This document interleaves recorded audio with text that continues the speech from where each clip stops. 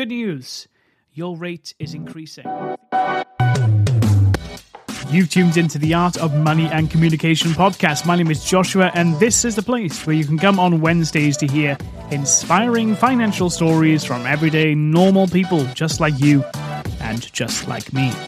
Well, it's a solo episode today, and actually we did attempt a couple episode yesterday. Arena and myself sat down and we tried 4 or 5 times to record a podcast. The attempt number 1, we got half an hour into the recording, realizing that the microphone wasn't plugged in very well, and then the rest of the attempts, well, we had to ditch them because we lost the flow, so to say. So I'm back now, and I was scribbling down some ideas of what I could discuss, and something that's changed in the last few months in the personal finance world, certainly since last year, is now the talk about savings accounts. I'm seeing a lot on personal finance Facebook and Reddit forums about the latest rates. And the rates are changing every day, every month, and there's always a new account to be looking at to lock your money into or to pay your money into. But I wanted to discuss today whether saving accounts are actually a distraction, or which part should they truly play in our financial life. So why do I use a savings account, or an account that pays a certain amount of interest, for example? Well, quite frankly, it's a no-brainer, isn't it? So I was speaking to a family member last week that had a considerable amount of money in cash in a bank account that was paying no money at all. And just to switch that to another account was a very wise idea, because you go from getting 0 interest to having perhaps 3 or 4%, whatever it may be. So that's a no-brainer for me. I'm a fan of the rate that Chase pays, and I like the fact I can use this account abroad, etc. I have found the Chase JP Morgan app to be extremely glitchy, and I must say that I am severely missing Starling. Starling app is just so sleek, cool, easy to use, but unfortunately they just aren't paying the rates of what other people are. So with the development of this over the last few months, there has now become a lot of administration when it comes to personal finance. Where should you keep your liquid cash? How long should you keep it there for? What amount should you keep there, etc., etc. Since this is a podcast, let me log into the app right now and get these numbers out, just so I can at least sound like I know what I'm talking about. So in my pots, yes, that's right, 3.8%, which isn't the best in the market. There are others there, but I like the fact that in Chase I can see all of the different pots in one place and know exactly how much is in each pot. So, for example, I have a tax pot, and I like seeing how much I'm contributing towards my next tax bill so that I'm prepared, rather than having it in one big lump and not being able to define what those amounts of money are and or what they're for. And I think it's that financial administration where, well, I'm a personal finance interested person, but that's when the administration starts to grind people down. And anything that gets in my way of my financial plan, when I start to notice that I'm not really enjoying this experience, it's becoming laborious, that's when the red flag should start to wave and appear. I have a fantastic childhood memory where on a Monday morning I would head down to the local town in my car, get out and head to my local building society, which is the Principality Building Society, and pay in a hard-earned £30.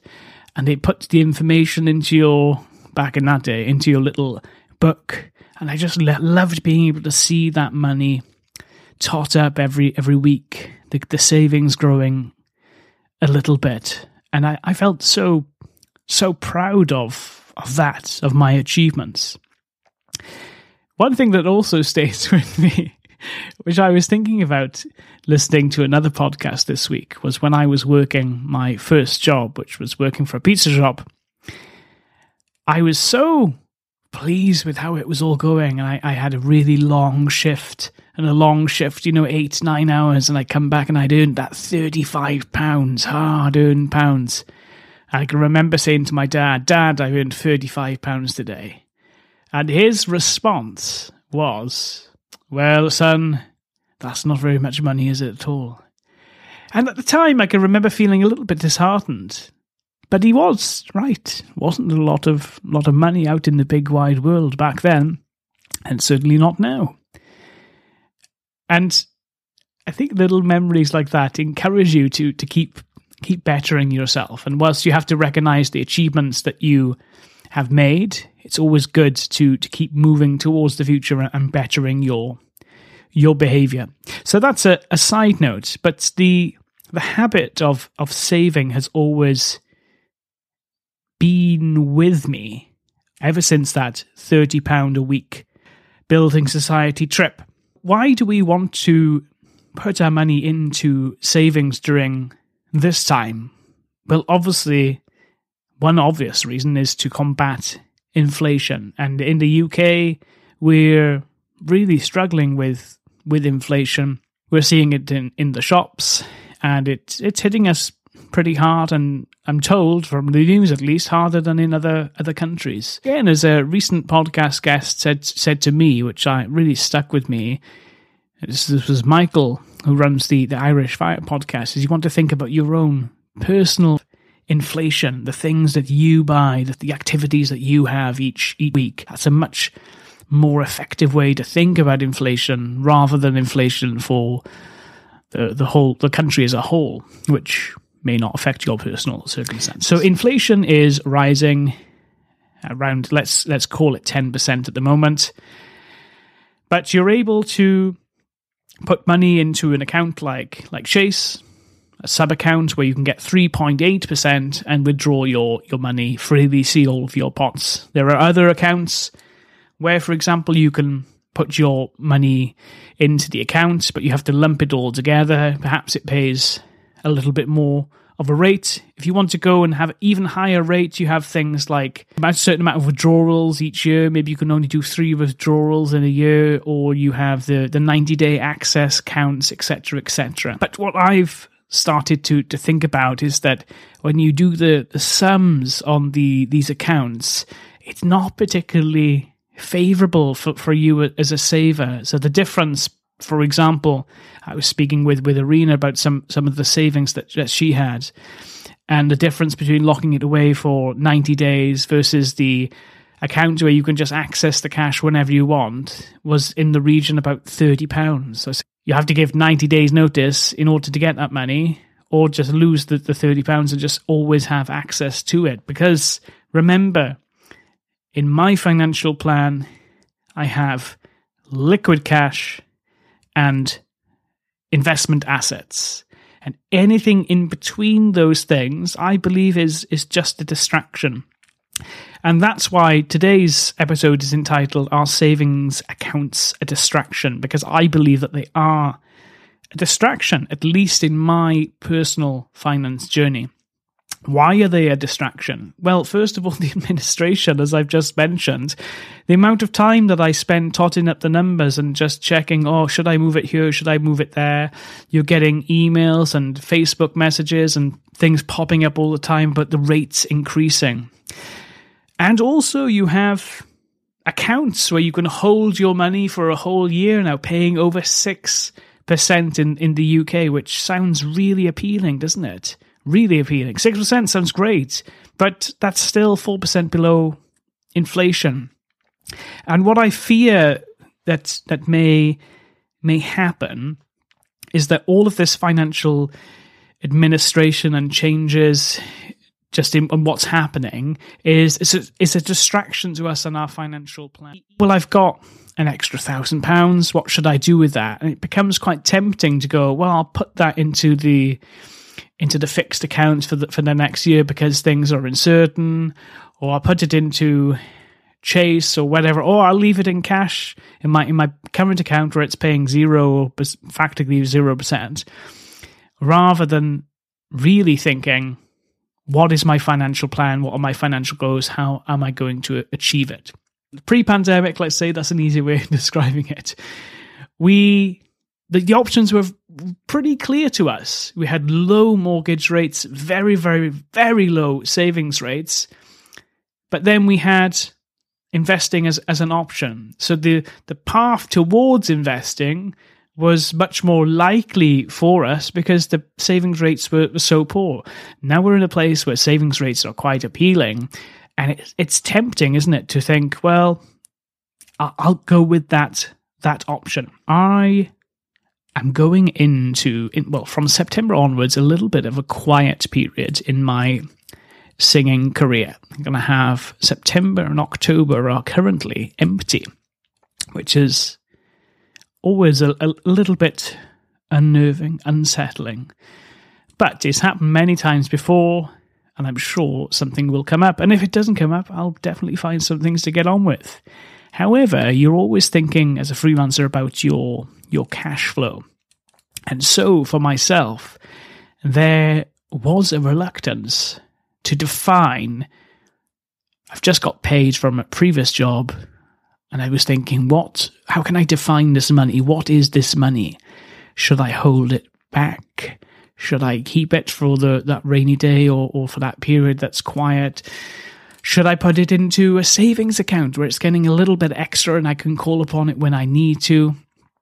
Or should I invest the money into the market? And I fell into the trap. I fell into the trap of thinking that the savings account might be the right way for me. And I believe that was, in my personal finance journey, a distraction. The savings rate is below inflation. I have enough liquid cash to call upon if I need it in emergencies. I have enough liquid cash in my business to keep me afloat. Everything is under control. But it's that quiet period that provokes you to think. It pokes and prods you and exposes your vulnerabilities, let's say. An update on that. I decided to sit down, to look at the numbers, to think carefully, and to work backwards, to think really, really, really realistically, what can I do with this? And I stuck to my financial plan, and I paid the money into my ISA. And dear listener, I promised that I would share this with you in a previous episode when it happened, and I'm very surprised that it has happened, but as of today, I've maxed my ISA out for the current tax year. So that was my goal to achieve. I honestly don't know how that's happened. I think I got fortunate and lucky in that I got paid for a number of jobs that I was waiting for a long time, just as April began, and that gave a little bit of disposable cash. But also I've been aggressive. I've been aggressive in my nature, and Arena's been working hard as well of keeping things ticking along. We've been working together as a team to make that happen. So that's the ISA filled for this year, and we discuss now as a couple what the options are going forward. Perhaps paying some funds into Arena's account, maybe her LISA or something like that. Who knows? But that's a bit of a separate topic there. Let's stay on form. Let's talk about some of the downsides of savings accounts. So first of all, this you will have experienced many times, the rates change. And that has been working in our favor over the last few months. I've had many an email from Chase saying that, good news, your rate is increasing. And I think that's happened 3, possibly 4 times. I hear this all the time on the This Is Money podcast. I enjoy listening to that one on a Saturday morning. And the question is this the best rate that's going to come out? When should we lock our savings away for a year? But reality is no one knows. No one knows.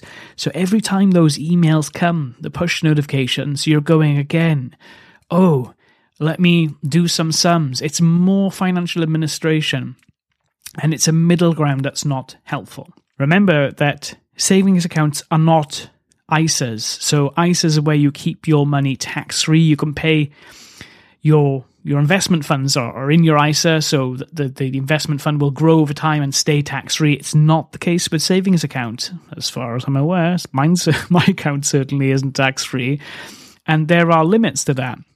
So although you will receive the interest, if it goes over a certain amount in the tax year, then you're liable to pay tax on that. So again, it's another piece of administration that you're going to have to keep an eye on, make sure you don't go over the limit, etc., etc. Even though you can find some accounts, like my Chase account, for oh my God, my memory. Can you remember, listener? Whatever that is, 3-point-something%. I'm not a numbers guy. You can withdraw as many times as you want, but of course you're getting a rate that's far, far below inflation. If you want a higher rate, then you've got to jump through more hoops, and that means, again, it's more inflexible, 90 days notice, 6 months notice. Do you really want to be doing that? It's tempting when you see rates of 4 to 6% to think, well, my investments aren't giving me that at the moment. They might not give me that over the next year, so I'll just stick it in a savings account. But again, we can't know. Who's to say that savings account amount is going to last that long unless you're fixed? Okay, if you're fixed, that's fine, but it's a tricky one, isn't it? But again, a distraction. And I'm just getting fed up with these distractions. I want to make my financial plan as automated as possible. In fact, after filling my ISA today, I just took a look through my accounts and I noticed that there was a small amount of money in 2 different funds. So the majority was in one particular accumulation fund, and then I had 2 other funds, which were the Life Strategy and the S&P 500, not recommendations of what you should do. You should do your own research when it comes to your own investing journey. But I thought, well, why have I got these, although it's a small amount of money, why have I got that in different funds? So I've sold them, and now everything is in one fund. And it's a little bit like that Marie Kondo, whatever her name is. Minimalism. Out with the old, in with the new. Just make sure that you have your eyes set on the goal and you make life as easy for yourself as possible. Yes, it might seem like one other account and it's not much financial administration, but don't underestimate how that can create a barrier for you to make wise choices for yourself.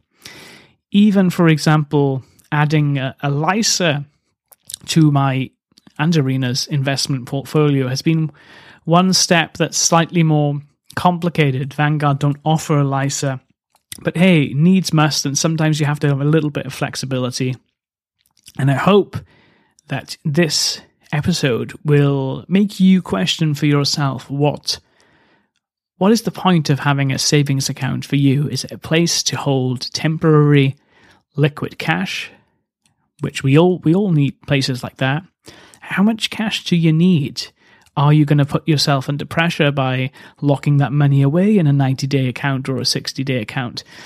Exactly how much cash do you need to survive? Make sure you've got your emergency fund, but also commit to your investing journey if you're ready to do that. Pay off your debts, of course, but stay the right financial course, as a certain investing company would say. Well, I think I've flogged that to death. And I do have an interview arranged for later this week, so hopefully you'll be hearing that on a Wednesday sometime soon. And yes, I'm going to recommend episode 80 entitled The Emotional Side of Money. And I was speaking to Martha, who helps the listeners understand the behavior when it comes to money. A really cracking episode, and I recommend that you check that one out. Don't forget, there's a whole host of very interesting referral codes and promo codes and all that stuff in the show notes for you to check out. Look forward to seeing you on Wednesday sometime soon. Ciao. Please keep in mind that none of the information in this podcast constitutes as financial advice, and you should seek your own independent financial advice before making any investment or financial decisions. Ciao.